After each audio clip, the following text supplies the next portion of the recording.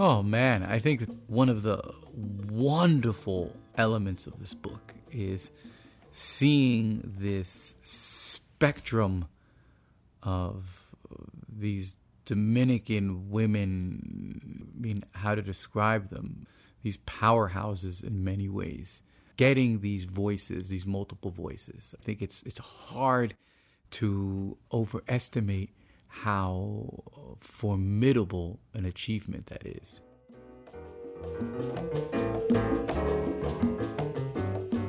That's author Junot Diaz talking about Julia Alvarez's novel and current Big Read selection, In the Time of the Butterflies. And this is Artworks, the weekly podcast from the National Endowment for the Arts. I'm Josephine Reed. Julia Alvarez's second brilliant novel, In the Time of the Butterflies, is set in the Dominican Republic. It's a fictionalized account of the Mirabal sisters, 3 of whom were murdered by the henchmen of dictator Rafael Trujillo for their resistance to his regime. The girls were known in the underground by their code name, Las Mariposas, or butterflies. Julia Alvarez spent her childhood in the Dominican Republic until the family fled the country because of her father's political activities. Author Junot Diaz's family also left the Dominican Republic when he was 6. Although they didn't leave because of political persecution, the brutal Trujillo regime was also a touchstone for Diaz, and that history is, in many ways, the spine of the brief, wondrous life of Oscar Wilde. Junot Diaz deeply admires Julia Alvarez and In the Time of the Butterflies, and agreed to speak to me about it back in 2010 for the Big Read audio guide. It turned into a wide-ranging discussion about Julia's book, the Trujillo regime, Diaz's extraordinary prize-winning novel, The Brief, Wondrous Life of Oscar Wilde, and the gift of being a reader. It was a 45-minute discussion, of which about 4 minutes were used in the multi-voiced audio guide to Butterflies. I always knew I'd come back to Junot's interview. The material was too good. So here we are. Junot and I spoke in his Cambridge apartment, so be prepared for some traffic noise. He remembered when he first read Julia Alvarez's novel, In the Time of the Butterflies. Of course, I read it when it was first published. Any novel by a Dominican writer, by a Caribbean writer, is going to be of great interest to me. And this novel more so because the early reviews were incredibly positive and the topic absolutely fascinated me. So I ran and got it as soon as it was published. Do you mind telling me the story? Just give me a thumbnail sketch of In the Time of the Butterflies. Well, In the Time of the Butterflies deals with a terrible, traumatic period in Dominican history, in the history of the Dominican Republic. It's about a family of young women, the Mirabal sisters, who play a fundamental role in the liberation struggles against the dictator for life of the Dominican Republic in that period, Rafael Trujillo. And it is a look at the 4 young Mirabal sisters who, remarkable as they were as individuals, are even more extraordinary when put into the context of the Dominican period at the time and the fact that these were all people coming from one family. When did you first hear about the Mirabal sisters? No, I'm Dominican. I've known about them since I was a kid. And were they revered in your family? No, not at all. They were more of a historical curiosity. I didn't come from any kind of left-wing, any kind of progressive family. My family was conservative. My family had a military background, the Dominican Republic. So when you read Julia's book, was some of it a revelation for you, or was it retelling a story that you already knew? The history wasn't. I mean, I'm a big-time history nerd. By then, I mean, I was already fully along in most of my historical studies, so none of the history was a revelation. It's all pretty well documented if you're into Dominican history. The illumination of these young women's interior lives, the I would say the capillary specificity of their imagined subjectivities was the real revelation. The book was extraordinarily powerful and human in ways that very few histories can possibly achieve. And in fact, I feel like the novel did more for understanding the Mirabal sisters than any historical document that I have come across. Well, let's talk about why is it you think that fiction can get at a deeper truth than the facts can, or that a history can? Well, I mean, I think it's less about a deeper truth and more about the fact that both sorts of narratives, historical narratives and fiction narratives, have certain kinds of advantages. One of the advantages that fictional narratives have is their ability to sort of mimic or create a wonderful, accurate, if not realistic view of a person's interiority. In other words, fiction is brilliant at giving us the human, at giving us hearts, as has been said by greater individuals, hearts that struggle with themselves. That's not necessarily the interest or the claim of most historical texts. They're trying to give us different kinds of information. I think that we need both and many other kinds of narratives to begin to address any historical period. But I think that people are especially susceptible, especially vulnerable to tales that foreground the human. People connect with people strongly, palpably, emphatically, in ways that they don't connect with figures, and they don't connect with theories, and they don't connect with abstractions. The advantage of fiction is that it's almost always about people. And we love cathecting with people. We love it. Can you give us a sense of the pervasiveness of Trujillo's repression in the Dominican Republic? You wrote about it in your book, Oscar Wilde. Certainly Julia does in The Time of the Butterflies. But I think it's stunning for many of us to get a sense of how pervasive his reach and grasp were. Well, I mean, I always think it's good to understand things by what's said at the margins or outside of the area we're talking about. I mean, I have spoken to older Puerto Ricans who've never been to the Dominican Republic, who spoke about how the great terror of their youth was this idea of the Trujillato, of the Trujillo regime of the Dominican Republic. That's where incredibly scary and terrible things happened.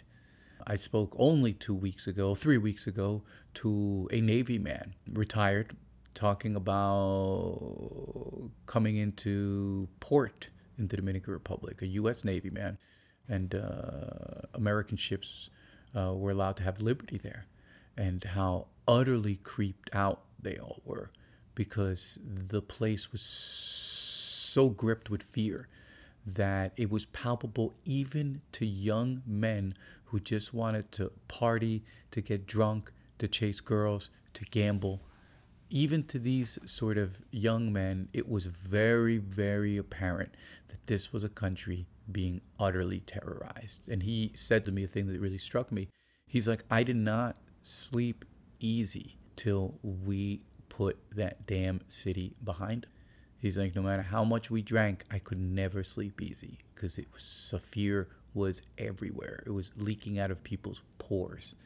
And again, one can go on, but I think that in some ways that's rather demonstrative of what we're talking about. We're talking about a country where there was a pseudo-totalitarian, repressive panopticon that kept everybody under surveillance, everybody under control, that was utterly arbitrary, and that could direct hideous violence towards families, towards individuals, towards communities. And my God, did it ever.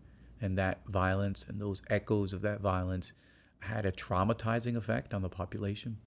You've dealt with this period in fiction as well. Can you just talk about what some of the challenges of dealing with historical figures in fiction are? I think it's difficult enough to create characters, period, and characters who make sense to people, and characters who move people, and characters who challenge people. I think it becomes even all that harder when these are real life figures, when these are historical figures, when these are people who sort of have a reputation, who have a myth already developed around them. I think it's hard to get people to see new things about them. I think that that's one of the challenges.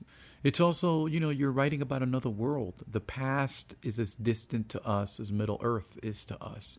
And so you have to not only create these people, you also have to create the world that they inhabit, which is no longer present for us. We no longer have access to it.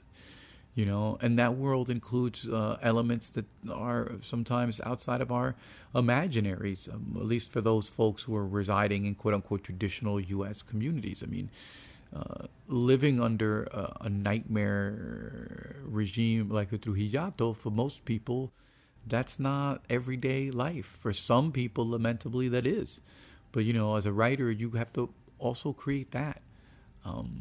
Nothing easy about it, and I think that that's why it's sort of the joy that is found in The Time of the Butterflies, the energy, the spirit for life, the playfulness that exists in this book, despite all the horrors it describes, is really like, I'm telling you, man, this is no mean achievement to be able to do all this, because she had to get all these things correct to write this historical novel. Julia had to juggle all of these flaming bowling balls at the same time, and yet she had to do so in a way that maintained the life force of these young women. And to do so is such a commendable and almost impossible to repeat performance. Julia Alvarez's performance might be impossible to repeat. And Junot Diaz wasn't trying when he wrote the novel The Brief Wondrous Life of Oscar Wilde. Instead, Diaz created a wild, funny, heartbreaking book about a fat Dominican-American nerd named Oscar, who's into comic books, science fiction, fantasy novels, and role-playing games in a big way. But we also get his family's story, and it's one that's centered on the women in Oscar's life. His sister, Lola, a punk rocker, and particularly their mother, Belicia, who was raised in the Dominican Republic in comfortable circumstances until her parents ran afoul of Trujillo, where the horrifying stories of the dictatorship unfold and whose evil spirit follows the family to the U.S. In telling the story, Diaz brings in the history of the Dominican Republic, some science fiction, fantasy, a lot of profanity, and literary references in equal measure. And boy, does it work. It is a fabulous read, which won a raft of prizes, including the Pulitzer and the National Book Award. It is so unlikely to have a character like Oscar in the center of a book with such scope. So where did Oscar come from? Hard to say. I wanted to write a book about a big old nerd. I wanted to write a book about the kind of nerd that people still refuse to talk about. Doesn't matter how many Oscar Wildes are written, the idea of a nerd of color, the idea of an immigrant nerd is so impossible. Even regular quote-unquote white nerds don't want to imagine or don't want to allow the space for this nerd to exist. So, I picked what I would consider one of the most conventional invisible figures. Conventional because he's not in a war, because he's not in a concentration camp, because, sort of no extreme experiences. The Jersey boy, going to a okay school, and but yet as probably as far in the margins as one could imagine. He's the prosaic fantastic in some ways. Each narrator has such a distinctive voice. What made you decide to go using multiple perspectives with this? Well, I always tell my students it's just a nickel-dime solution to $1 million problem. You want to give the sense that this is a larger community. You want to give the sense that this book somehow has the complexity, the diversity, the cacophony of life. And so having multiple voices gives you that sense without you having to write millions of characters or without you having to go the Cecil B. DeMille mode. Oscar's sister Lola and their mother Belicia are both vivid characters with distinctive voices. I wondered how difficult it was for Junot to wrap his mind around these female characters in particular. I mean, to write any character, it always is like a huge pain in the ass. The women characters were equally challenging. I think they were probably way more challenging than anything I'd ever tackled. It's tough because half the planet has got some authority on whether your women voices sound any good or not, and they're more than happy to share their opinions of your failures and your shortcomings. So, and on top of that, I had made sort of what little tiny career I'd had to that moment from writing very particular masculine voices. And for me, it was going to be this really big reversal, this really big change.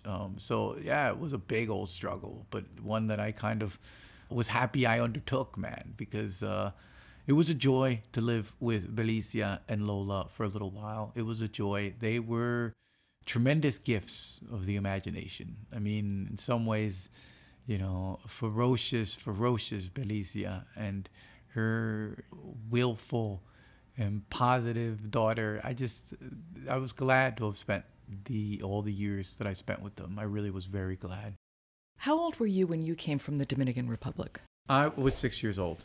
Were your parents already here? My father was already here. Me, my mother, and my other 3 siblings, we came to live and settle in New Jersey, right outside of Perth Amboy. Yeah, not far from the Amboy cinemas, for those who know. And how was it for you? Do you remember very much about it? Oh, yeah. The same way I always say, the same way you'll remember that arm if I cut it off.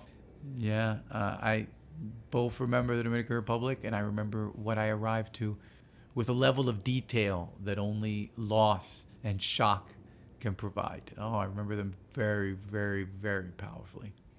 When did you discover books?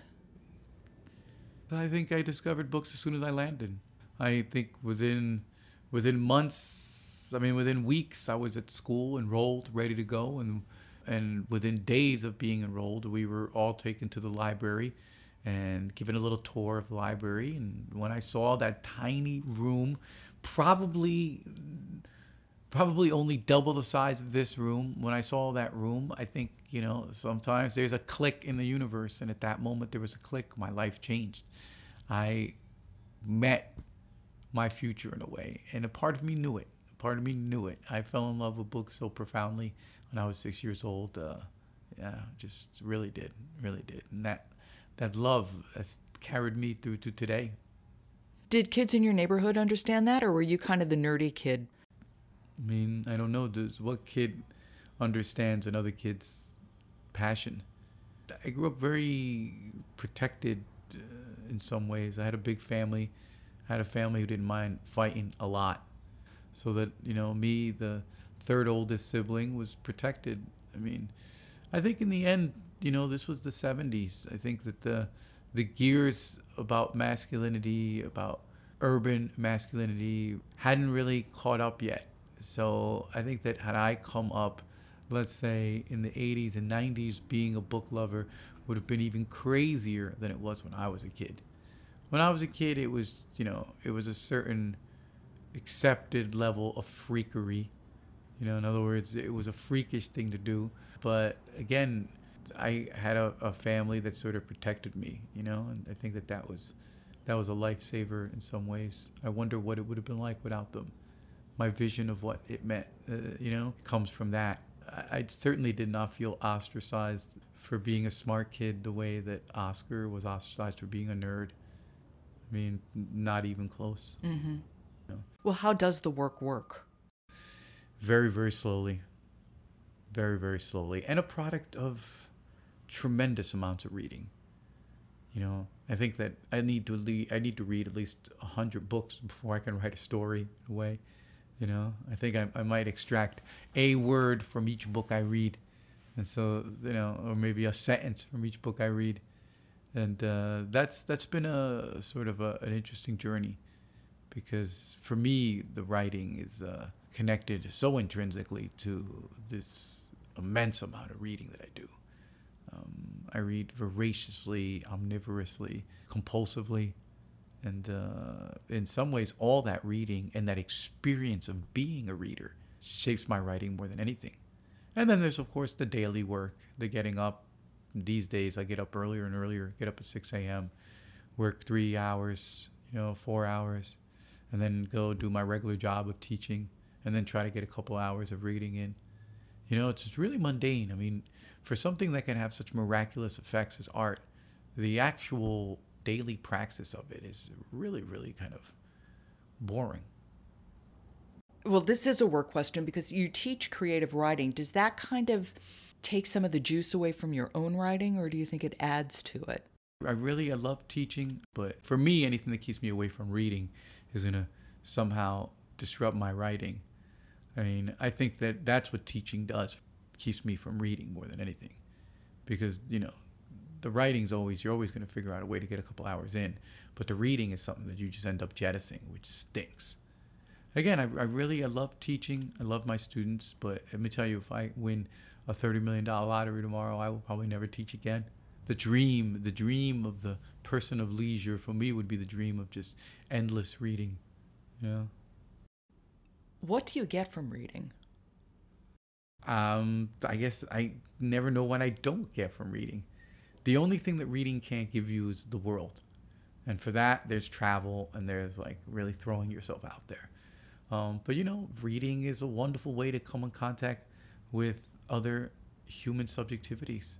Nothing communicates the interiority of another human quite like a novel can, or the interiorities of other humans quite like a novel can. I mean, for me, books have always given me that fundamental human experience, which is communion. I feel a very strong love and need for communion. And novels and fiction give that to me across space and time. There's no way the internet can compete with a novel for connecting me. Yeah, I mean, the internet can connect me maybe to someone in Kazakhstan, but a novel can connect me to someone in Kazakhstan 200 years ago. Really remarkable stuff, you know? And not just at the level of words, but connect us at the level of spirit, at the level of dreams, at the level of hope. It's really great, man. It's worth the price of admission, yeah. And there's also something about that connection with other people that often connects, at least me, to a deeper part of myself that I had no idea was even there. Yeah, no, I think that's exactly accurate. You know how people talk about books as writerly books? Oscar Wilde struck me as a readerly book. Yeah, I wouldn't disagree. I would not disagree. Yeah, I kept telling myself when I was writing this book, I kept telling myself what I always wanted to be. You know, there's this sort of this title that is given, or this category of a writer's writer. I'd always wanted to be a reader's writer. I just think that reading as a praxis, you know, reading as a way to understand the world, you know, reading as a way to shape the world, really drove this novel. And I think it's no accident you felt that. I felt like I was in very safe hands. Oh man, I wish I had felt that when I was writing it. Yeah, I bet. I'm glad it worked that way for someone. Yeah, I'm glad it worked that way for somebody. There is something that happens when you're in the grip of a novel where you just don't want to do anything else. You come home and you think, wow, I get to read this book now. Yeah, no, I'm telling you, when that happens to you, that's when every book that you've ever had to like drive yourself through, or that you ever had to force yourself through, or that you ever fell asleep through, that's when like all those experiences are suddenly worth it. When you have that one moment where you are captivated and transported, yeah, you realize that all those other books were preparation for this one. That was Junot Diaz. He's the author of The Brief, Wondrous Life of Oscar Wilde, and more recently, This Is How You Lose Her. Julia Alvarez is the author of the Big Read selection, In the Time of the Butterflies. You can find out more about the Big Read at arts.gov. You've been listening to Artworks, produced at the National Endowment for the Arts. And now you can get the Artworks podcast at iTunes. If you like us, please subscribe and rate us. It helps people to find the podcast. To find out how art works in communities across the country, keep checking the Artworks blog or follow us at NEA Arts on Twitter. For the National Endowment for the Arts, I'm Josephine Reed. Thanks for listening.